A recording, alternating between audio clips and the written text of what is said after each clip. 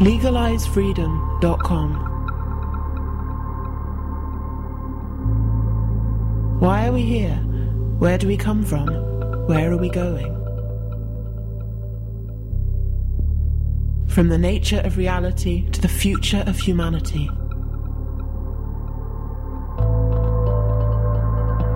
Beyond politics, poverty and war. LegalizeFreedom.com.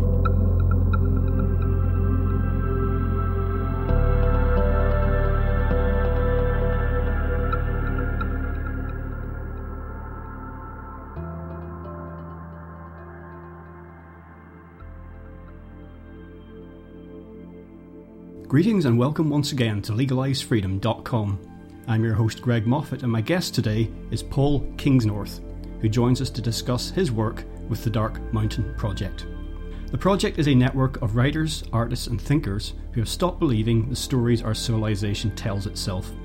They see that the world is entering an age of ecological collapse, material contraction and social and political unravelling, and feel that our cultural responses should reflect this reality rather than denying it. The project grew out of a feeling that contemporary art and literature were failing to respond honestly or adequately to the scale of our entwined ecological, economic and social crises. They believe that writing and art have a crucial role to play in coming to terms with this reality and in questioning its foundations. Hello and welcome, Paul, and thank you very much for joining us today on LegalizeFreedom.com. Thank you, it's nice to be here. Now, Paul, today we're going to talk about the Dark Mountain Project, something you've been involved with for several years. Just briefly tell listeners what it's all about. The Dark Mountain Project is something that was founded in 2009. Initially, the idea was to bring together a group of writers to honestly tackle the state of the world as we saw it. It started by myself and a fellow writer called Dougal Hine.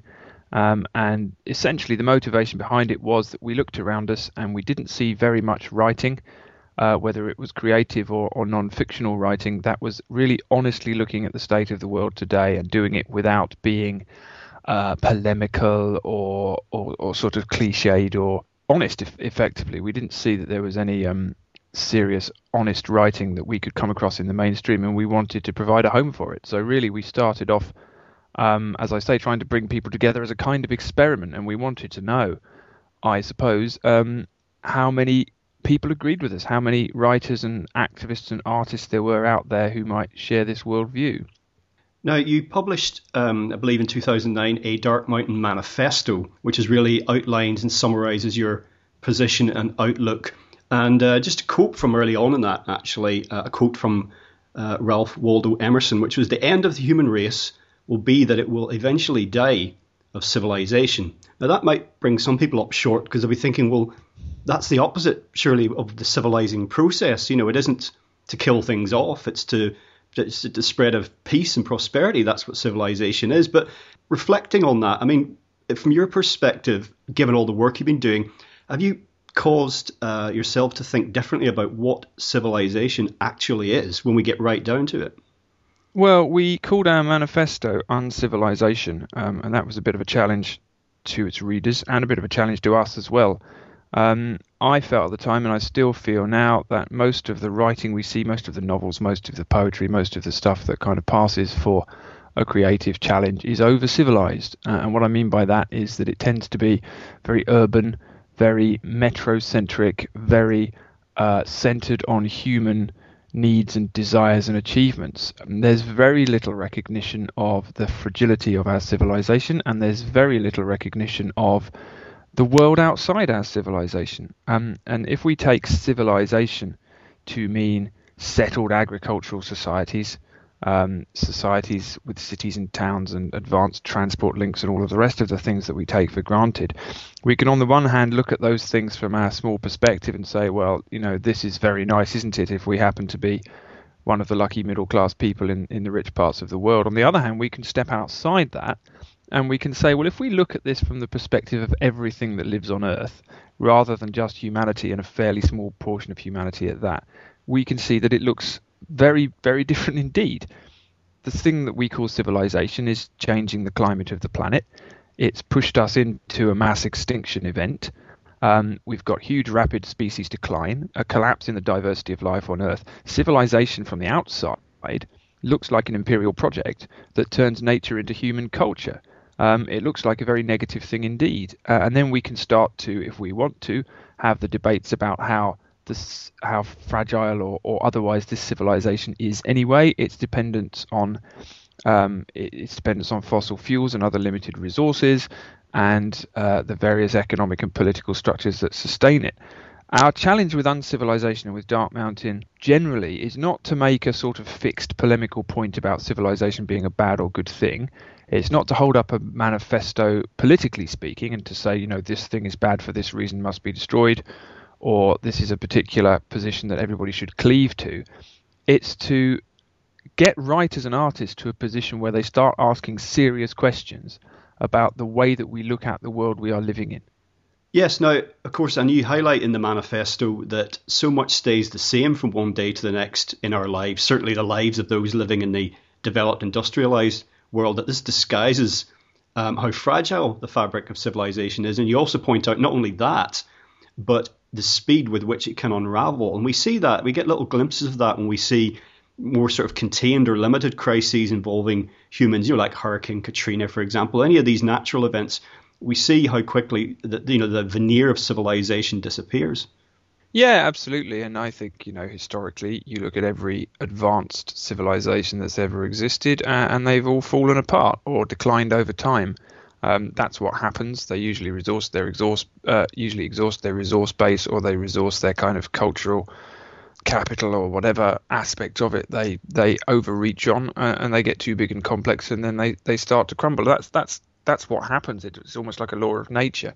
So there's no particular reason to imagine that we're living in some exceptional time. And I think that the two challenges that we're talking about with Dark Mountain are, firstly, that sense of the fragility of civilization and what that might actually mean if we took it seriously. And what it might mean is that we actually are far more temporary than we think we are. And secondly, the enormous negative impact of this human civilization that we live in at present on the rest of nature. And those two things combined, when you take them seriously, if you force yourself to look at them seriously, they give you a very different way of looking at the world. And that's what we're trying to present as a challenge to writers, a challenge to artists, a challenge to thinkers and the many other people who've got involved in Dark Mountain. What do things start to look like when you take a very, very different perspective of the way that you're living? Yeah, as you point out, historically, there are many examples of what you're discussing from Sumer, Greece, Egypt, Rome, these great civilizations that came and went. And when they were at their height, or even when they were in decline, and in all those cases, no one could really believe that they would disappear. There was a sort of sense of permanence. And we have that now as well, a belief that, and that's what it is, a belief really, that we're kind of it, that yes, those things went away in the past. We've learnt somewhat from their mistakes. That's not going to happen again.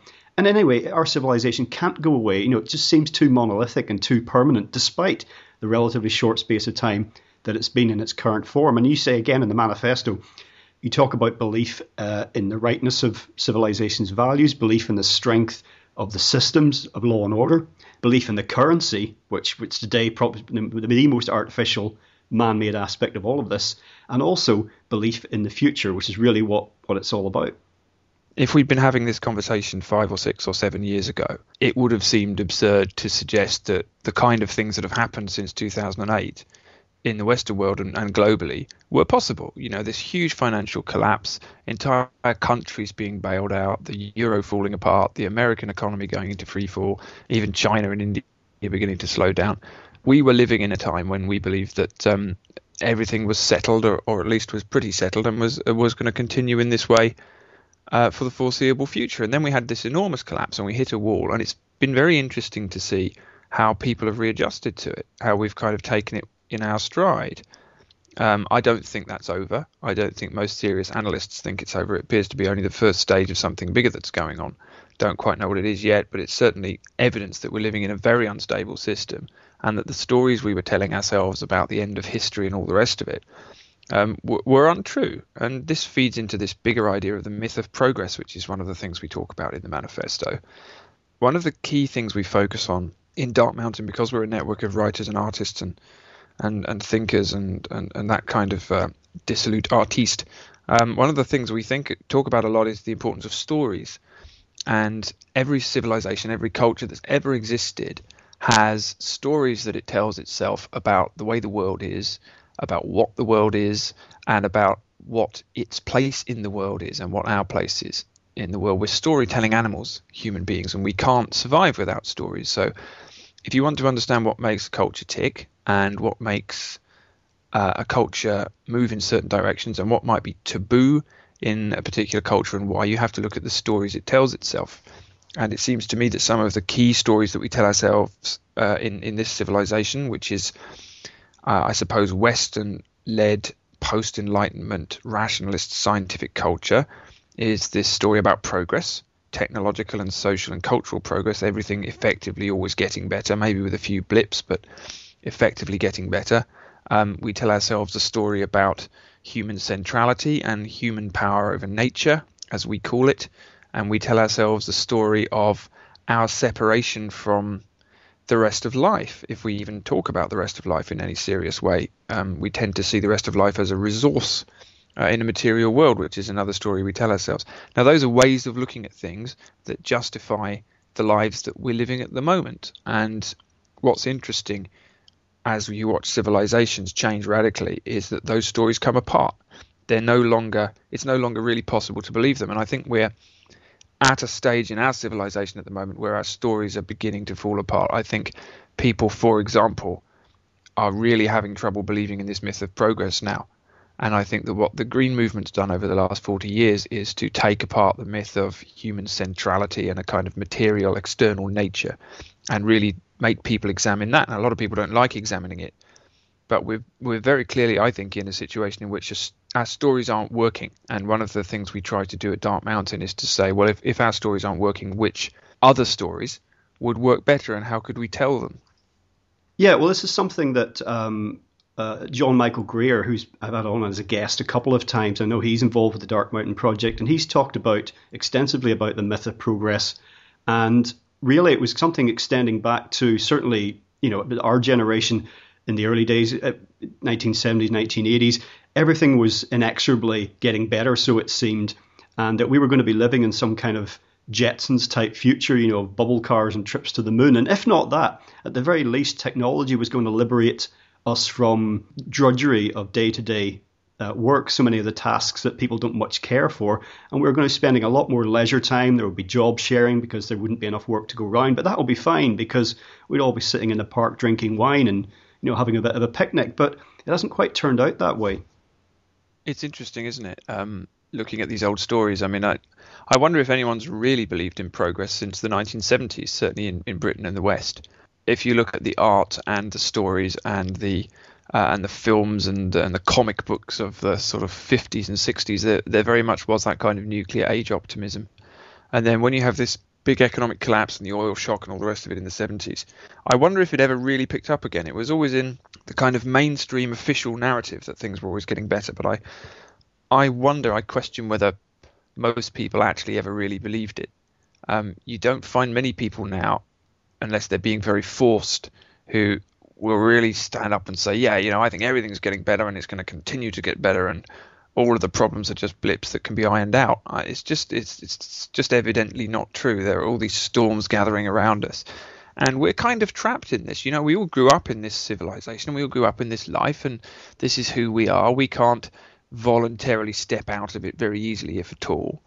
We're not individually culpable or guilty of any of this stuff. We're just living our lives, and yet we find ourselves in this gigantic machine civilization, which is taking the world apart piece by piece. And it's very difficult to know what you can actually do. And one of the questions we come to again and again with the people in Dark Mountain is, what can you do? What can you do to actually live through that and to talk about it intelligently and to do something about it and to halt as much of the destruction as possible? And the kind of wider question there is, what does it mean to live in these times in which just being alive in this culture makes you part of this enormous thing which is kind of spiraling around the world, turning nature into money? And it's not a question that has any easy answers. And I think this is just an age with no easy answers in it at all. The glib progressive narrative is just not working anymore. but there's nothing obviously simple and comforting to replace it either. So we find ourselves in this very kind of uncertain moment, which maybe is a useful thing in the long term, but is kind of a strange one to try and live through. Now, it's one thing to begin to face this and contemplate, how our individual futures might be different to what maybe we thought of even, as you said, a decade ago. I find in my personal experience, I'm not a father, but some of my, closest friends have children, and I find this to be particularly difficult for them psychologically. They can contemplate it themselves. They, even if they might not admit it openly, deep down they do get it. But I had some interesting conversations recently with a couple of, long-term close friends, and I've been speaking about some of the things that you guys are concerned with to them for a long time. And it's only recently that I've seen some chinks of light there. And one of them said to me, basically, he said, all this shit you're always talking about, I think you're right. And that was quite a big thing. Always nice to hear, isn't it? It was quite a big thing for me because he's got 4 kids and he loves them dearly. Being a father has been the making of him, and I could see that just in his eyes. I could see this, and he's a great believer in progress and material well-being spreading to the world. That's what he would like to see. Everyone in the world, to have a fridge and a car and a semi-detached house, and that's one vision. And my other friend, he said he's in a similar position, and he said his words were, I think we went through a little purple patch there, and where everything was great, and I don't think it's coming back. And that phrase purple patch was just, you could almost sum that up as, either since the Industrial Revolution or maybe just call the 20th century that, despite all the mayhem and destruction of the 20th century, you could look upon it as a purple patch, it depending on your perspective. And I think that's the whole idea behind Dark Mountain, isn't it? We can look at this and go, oh my good Lord, it's all over. Or we can say, okay, it's changing, so we have to change. Well, yeah, we have to adapt, don't we? Just as people have to adapt throughout history. Say what you like about humans, but they're very adaptable.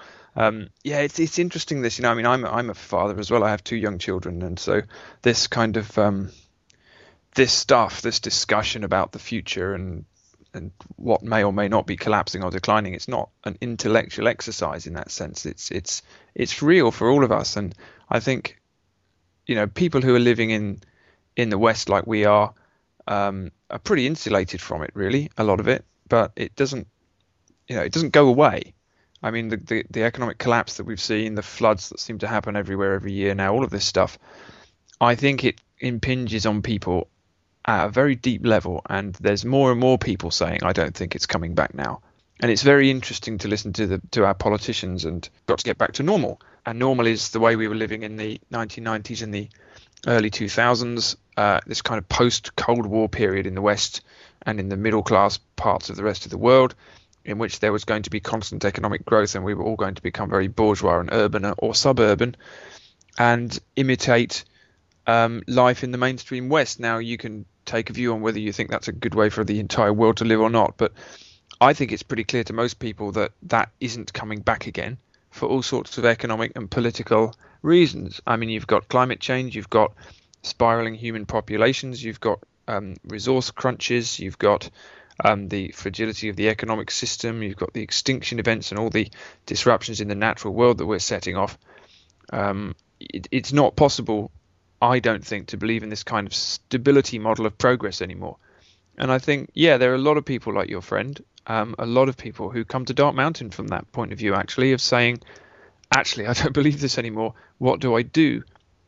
And one of the things I've found most interesting about what we've ended up doing at Dark Mountain, which is something that's kind of evolved. It wasn't necessarily something that we planned at all, but we've become quite a wide network of people. And that question, what do we do? What still makes sense, is kind of at the heart of what we're talking about. And we're not in the business of offering people any obvious answers to that. We're not here to say, well, we need to do this. Here's the 5-point plan. There aren't any easy solutions on a personal level, and there aren't any easy solutions on a societal level either. And you mentioned John Michael Greer. He always makes this interesting distinction between a problem and a predicament. And he says that a problem is something that you can identify and potentially solve, and a predicament is something that you find yourself in and you have to live with. And that's, I think, a very useful way of looking at it. And a lot of people are beginning to understand this predicament that we're in, but that doesn't give them a sort of easy answer to it. And, people often don't want to face it because it's really scary and there's no obvious way to change your life. And if you're just living the life you were brought up to live in this culture and you gradually realize that that life is destructive and probably unsustainable, it doesn't leave you with anywhere to go, especially if you've got children and you're kind of invested in society and, you need a job, you need to pay the wages and all the rest of it, pay the mortgage. What do you do? What do you do instead? It's really not an easy situation for anybody. So even asking those questions and even facing up to that sense that things have to change and are going to change is a difficult first step to make. Yeah, it does seem that for those people who are very practically minded and are just saying, I'm going to step outside the system, and all sorts of ways that they can try and become independent, whether energy or how they generate money, how they feed themselves, how their children are educated. We're thinking like, in America, there's not so much a survivalist crowd, but just people who take themselves away and doing their version, sort of the Amish lifestyle. They just want to get off grid and, be as independent as possible. And they're seeing that as a way of preparing for the future. They're doing what they can do, and maybe some people will follow in their footsteps. But on many, many levels, that's made incredibly difficult for us. I mean, it's particularly difficult here in Europe due to population density and all sorts of other things, and sort of our culture as well. But the simplest little things, you try to become independent, quite often bureaucracy, government, other people get in the way. And I've often thought that at the root of that, there's an attempt to prevent people being seen to be doing something different, because that then puts it in the minds of other people. Not so much even that, they might like to follow that example, but a bit like, someone gets up if they smell smoke in a building and they leave, and then somebody else and a few more people leave, and the people that are there are starting to get a bit more edgy and nervous. Is there something we need to do here? Is there something wrong? Well, I mean, you look at the way that all governments treat Romany people and travellers. I'm always very interested in looking at that, and why are travellers and gypsies persecuted so much across Europe? Why are they never allowed to stay by the roadside? Why are they never allowed to live these lives? Practically, it's not much of a threat to anyone what they're doing. It might be a bit annoying to have people camping on your land for a few weeks, but actually I think the reality of that is that there is something threatening about nomadic peoples. And tied to that, there's something threatening about people living, like you say, quite independent and very different lifestyles. I mean, I have a lot of friends, and I know people who have tried for absolutely years to build fairly small scale, sustainable, low impact dwellings in the countryside and have a few acres of land and grow their own food, and the difficulties they have and the threat that local people often think that they pose is very interesting. It's very interesting. I mean, I'm in the process of trying to do a lot of that kind of stuff myself with my family, and to try and live as cheaply and as in an off-grid fashion and as sustainably and as independently as we can. And it's very interesting how how incredibly expensive it is to live simply in Britain. I mean, the number of people I know who would like a tiny little place and a little bit of land and to live as off-grid and as independently as possible, and it's almost made impossible by the complexity of the system and the density of population and the complexity of law and bureaucracy and all the rest of it. And it's become, like I say, very expensive and very complicated just to live a simple life. And that's kind of the trap that we find ourselves in. It's impossible to escape this machine. You can't escape it. You can kind of minimize your attachment to it if possible. Try and be as independent as you can. Try and maybe live in a way that has some integrity. But you can't escape it. It's a huge thing that we were born into. We're at that stage of civilization where it's very, very complicated and top heavy, and there's no escaping its influence. You can't just move to the woods and live in a tent as you may have been able to do a few hundred years ago. It's not a feasible thing to do, and that puts, again, people in a situation where even if you can identify what the problems are, you find it very difficult, if not really impossible, to extricate yourself from them. Now, since 9/11 in particular, there's just been enormous emphasis on terrorism and combating terrorism. Or perhaps they should try avoid creating terrorists really in the first instance. But it's become it's an obsession really globally. And it's certainly turned attention away from environmental issues. We hear a lot about climate change and global warming, call it what you will, in the media. But really the terrorism thing is seen as like top priority, number one. Got to take care of that first. And since the financial crash of 07-08, an almost equal obsession has been with fixing, put that in air quotes, fixing the global economic system. And that too has steered us away from environmental concerns. And there's a great irony there in particular, because that most, as I referred to earlier, that most unreal human construction of all, the monetary system, that may lead the way in this collapse because it underpins so much of what's happening with energy, the environment, and ecology, and it's distorted all those as you turn them all into markets, and it's actually causing them to be pulled apart. Well, it's an interesting example of how short-term always triumphs over long-term, I suppose. I mean, terrorism is a real thing in the sense that, we get attacked in this country. It doesn't affect the vast majority of people, but, the government is always going to want to focus on it. And the economic system is what we live or die by. And we've got ourselves into a situation where if we don't have continued economic growth, our society starts to fall apart, which is a pretty bloody difficult situation to be in. So what we call the environment, in quotes, always gets pushed to the back. And we still have this attitude, we've had it as long as I can remember in this society, that the environment is a kind of luxury thing. And you hear this narrative all the time, environmentalists, they're just middle-class romantic people who are concerned about stuff that isn't relevant to most people. Most people care about jobs and welfare and all the rest of it.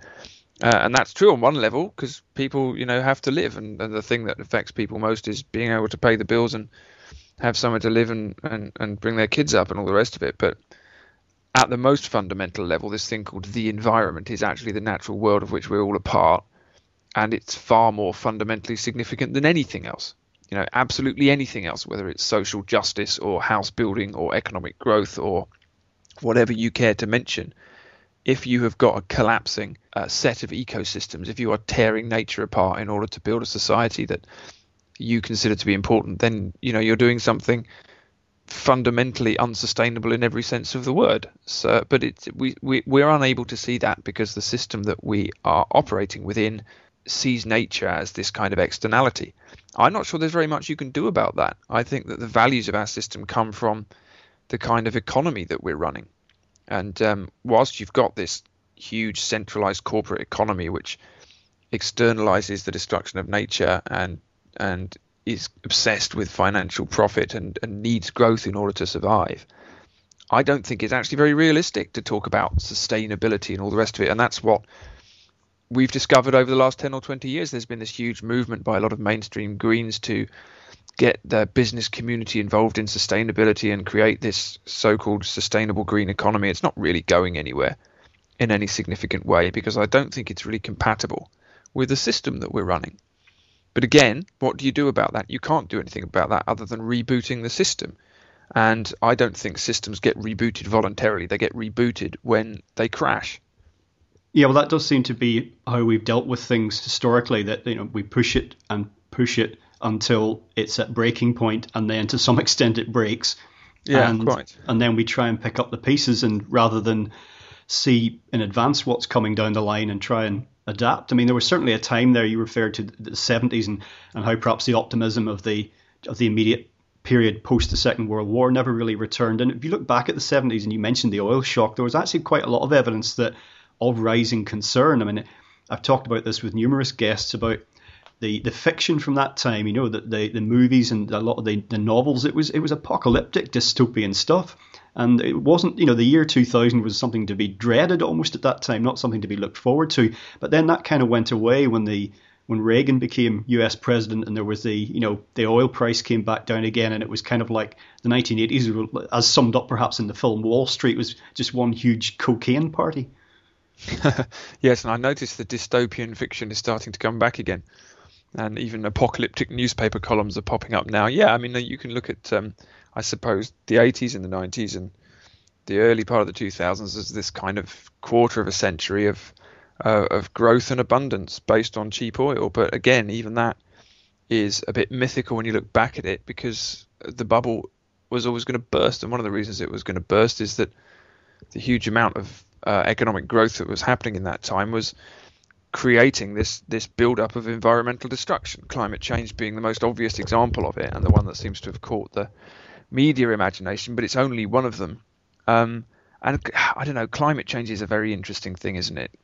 It hangs over our culture like a kind of great myth, and people take from it what they want to take. And there's this huge movement of people out there who are denying that it exists, because if they accepted that it existed, then it would blow apart their whole progressive worldview. And then there's another movement of people who think it's going to be virtually apocalyptic. And then there's a kind of mainstream green movement which still thinks we have time to somehow turn it all around if we have enough treaties and get enough business leaders around the table with politicians and all the rest of it. And whatever you kind of read into it or take from it, it's like this huge cloud hanging over this society, and you can't avoid it anywhere. And it's a really interesting sort of symbolic, almost archetypal thing that we all have to deal with. And I wonder if there's ever been anything like that before, in terms of a civilization that knows that something enormous is happening to the natural world. I mean, it's this, up until really the second half of the 20th century, every culture, every civilization that's ever existed really took nature for granted, because it still seemed so big and so domineering, and we wanted to tame it, or we wanted to conquer it, or we wanted to keep it out. But there was never a sense before that nature was something that we could either destroy or turn upside down so badly that it would take us with it. I don't think, certainly not on a global scale. And I don't know, I just think that living with that understanding, which we all have at some level, that understanding that we are doing some incredibly deep and damaging things to natural systems, and we don't exactly know quite even what we're doing, and we certainly don't know what the response will be.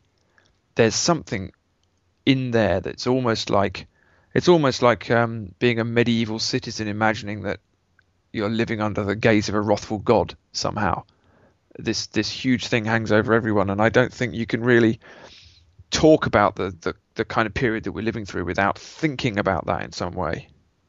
Well, it's interesting regarding climate change that a lot of people may not be aware that despite all the international treaties and conferences and all the rest of it, that carbon emissions have actually been growing exponentially this entire time period we're discussing. Well, quite, yeah. Growing exponentially year on year, higher and higher and higher. And I think if you did a vox pop, maybe in your local shopping centre, you might get some people to say, "Oh, I don't know the figures, but it's probably coming down a little bit," because that's basically the impression you would get if you half listen to the media. It's like, yeah, something's been done about it, not quite fast enough, but each year it goes by, we'll get a little better at it, and that's not the case. And also that population, although that's due to stabilise, that has been growing exponentially as well. Well, I mean, this is it, isn't it? It's absolutely epic what we're doing. I mean, there's a terrific series of graphs I came across a few years back which trace any number of different impacts of humanity on the world, from the emission of carbon to the destruction of forests, to the plastics in the atmosphere, to human population, to economic growth, and all the rest of it. Almost everything you can measure.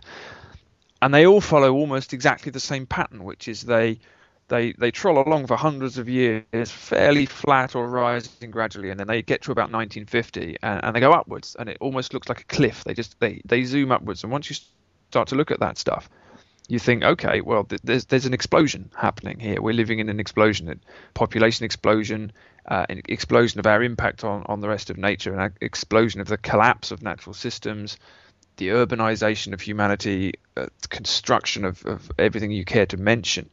That kind of thing does not gently ease out and sort itself out in a non-harmful fashion. And I think we're just at the beginning of seeing what's really going to kick off as a result of that. And there's a huge amount of uncertainty about what it will look like, but I'm pretty convinced that most of it is uncontrollable. We're not going to slow down the global economy. We're not going to stop people emitting carbon. We're not going to stop this massive construction, consumption, expansion, extravaganza that humanity seems to think it's got a right to live through. But neither are we going to be able to do it without there being enormous consequences. And I still think that we don't want to face that.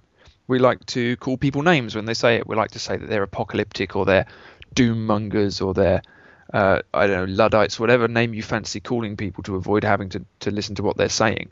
The fact is there's a reckoning coming, we're starting to live through it.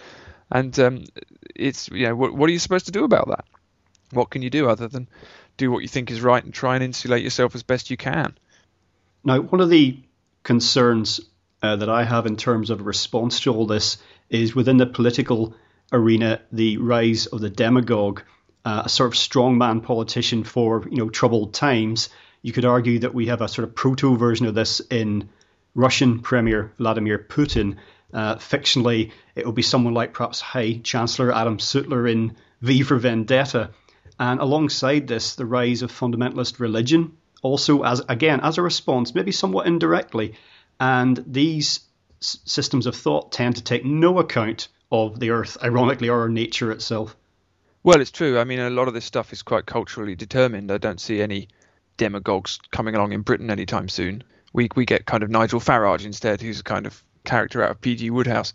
I've always the religion thing is interesting. I've always thought that fundamentalist Islam is at root an anti-globalization movement. Actually, it's very much a kind of deeply reactionary movement to turn the clock back to an imagined past. But it's interesting that none of the movements that arise when a collapse happens are outward looking at all. They're always inward looking. The last time we had a huge economic collapse, we got fascism and we got state communism, and neither of them took any serious notice of certainly of the rest of nature, even though the fascists like to play, particularly the Nazis anyway, like to play with images of verdant forests and all the rest of it. Ultimately, they were huge industrializing machines. And what happens when there's an economic collapse is that people want security and they turn to strong men, and they are usually men who offer them that kind of security. And that's really about putting people and their individual lives back in a position where they feel like they're in control, because control is what we want as a species and control is what we want as individuals. And in nature, as it were, always looks like a luxury in that situation. And I just think we've got a kind of cultural crisis in the West. We haven't taken any notice of the rest of nature since the Enlightenment. We're still stuck in this kind of Cartesian vision in which animals are all machines and nature's a giant material thing we can control. I don't see how we can really change that. That's what the Greens have been trying to do for a long time. I mean, my personal view is that we need pretty urgently to take an ecocentric or an earth-centric view of the world, in which human concerns are one thing that is important, but by no means the only one, and not necessarily the most important one. That seems to me to be about the only sane way to look at the world, instead of seeing us as masters of it, instead of seeing human concerns as always trumping the concerns of anything else. We have to see ourselves as part of a community. But it's very easy to say that, and it's almost impossible to actually make it happen in the way that we live in this culture. There have been other cultures that did think like that, and there still are other cultures that think like that in the rest of the world, although they're increasingly marginal. But you can't just graft a cultural change like that onto a society like this one. I think culture springs from the economy, the politics, and the way that we live.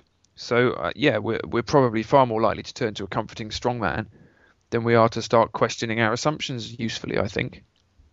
Well, if you don't see a rise of a demagogue anytime soon in the UK, perhaps you would also apply that to the EU, those countries.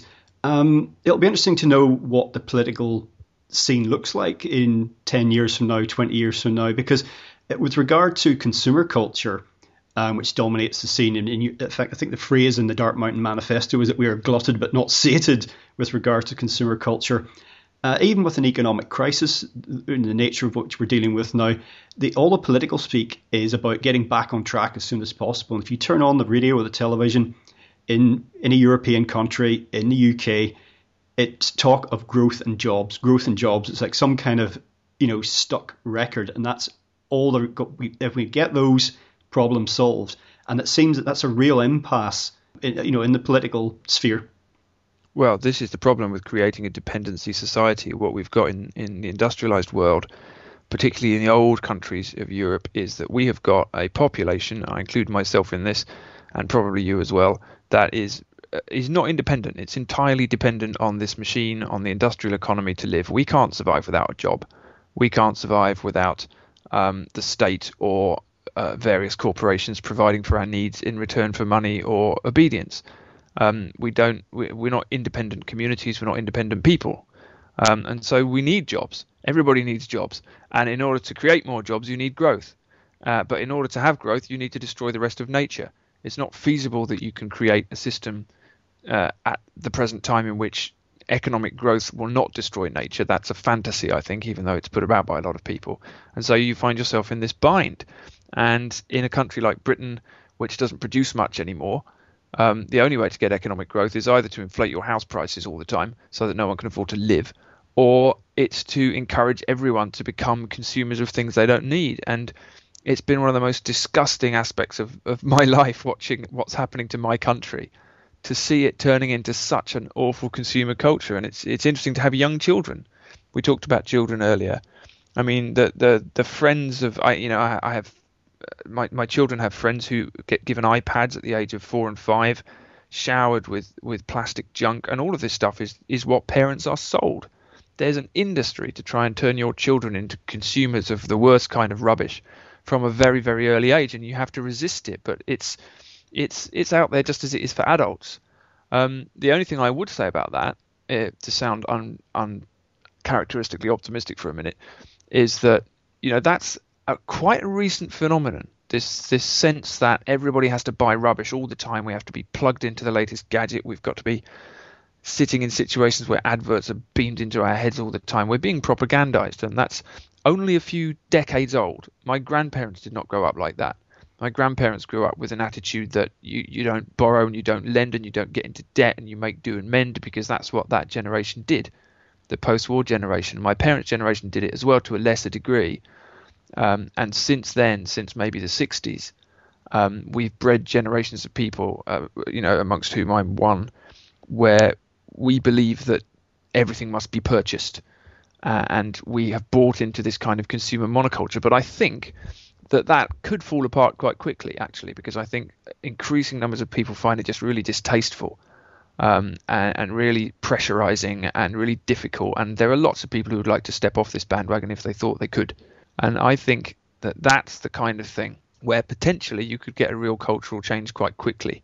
I think maybe we're starting to see the beginnings of it. But of course, the drivers of that consumerism are the enormous companies that are running the world economy and have most of our governments in their pockets increasingly. It's their power that's driving this drive to turn everyone from citizens into consumers, and that's a related issue. But I wonder, I do wonder whether people's tolerance for it will break. I don't know. Given that that certainly is, as you say, a recent development, but we talked about other ancient civilizations that have come and gone, and they'll have had their own materialistic rampages. A bit of a philosophical question for you. I mean, what happened to us? I don't know if you're much of a scholar, really, of history or philosophy, but did something happen to us in the past? Was there some great trauma, some rupture in the collective consciousness? Was it some version of the Garden of Eden story, or the Great Flood, or some cosmic catastrophe? Well, I think it depends what you mean by we. I think we have to be a bit careful. Some of this stuff that's going on is a crisis of Western civilization. What we're talking about when we talk about these forces that are so enormously destructive at the moment, they seem so culturally and psychologically destructive of the way that we live as humans, and they're so obviously measurably destructive of the rest of nature. It's quite a particular culture. It really is Western, industrialized, post-Enlightenment, materialist, rationalist, whatever you want to call it. That's the culture that's spreading to the world and is doing the damage. There are other cultures, certainly there have been throughout history, and there are now, and I've spent time with some of them, who have a totally different attitude to the rest of nature and who live in a different way and who have very different social structures, very much different ways of seeing the world. I think it's important to understand that there are really a lot of different ways of seeing the world, and this one is only one of them, even though we like to believe that it's the one that everyone else will inevitably end up buying into. I really don't think it is, because I don't think it works. So I think it's more of a case of we got into a particular cultural model in the West at a time when we also discovered huge reserves of fossil fuels, which through the use of an increasingly advanced technology, we decided that we could burn and turn into incredibly advanced machinery, which to many of us is very attractive. Here we are talking on computers. This is exciting stuff in lots of ways. And we've just got to a point where it's got completely out of control. And it doesn't take too much time for generation after generation to become cut off from where we actually were. We're at a point now in Britain where most people don't know how to identify different types of tree. They couldn't walk down the a country lane and work out what to eat from the hedgerows. They don't really know where food comes from. It's only taken us a few generations to get to that point. And it's just been so fast that we've cut ourselves off very quickly from the past. But I mean, if you look at prehistory, if you look at the Cro-Magnon culture of Europe, for example, people, it would appear, were living effectively the same life for around 20,000 years, according to what the cave paintings and the archaeology seem to show. People were living in a sort of nomadic hunting and gathering culture with more or less the same level of creativity and productivity for 20,000 years, and they managed to do that without destroying themselves or what they were living from. So I don't know, it's tempting sometimes, isn't it, to think humanity is a kind of virus, but I think another way to look at it is that this way of living is a virus, and it has been demonstrably possible for humans to live in other ways. So our question now has to be, what other ways could we be living as this thing starts to fall apart? Yeah, we spoke earlier about the importance of meaning and of stories. And in terms of Dark Mountain Project as a response to our predicament, you speak of the last taboo of ecocide. And basically, that's what we've been discussing all along here, is this idea that people need to come to terms with. And your position is that only artists can do this. And you also talk about how artists and writers, poets, whatever form that takes, had a greater sort of importance in society in centuries and cultures gone by. They were had a really key contribution to make. Yeah, I think that's true. I think if there was one sentence in the manifesto that I'd rewrite in retrospect, it was probably that one about how only artists can challenge this way of being. I don't think that's quite right.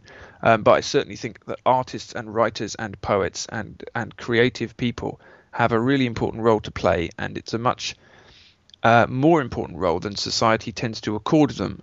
We've got to a point where we see art as a kind of form of entertainment, and that's all it is. Novels and stories and TV shows and plays and music and whatever. It's something that we do in our spare time when we're not doing the serious business of working.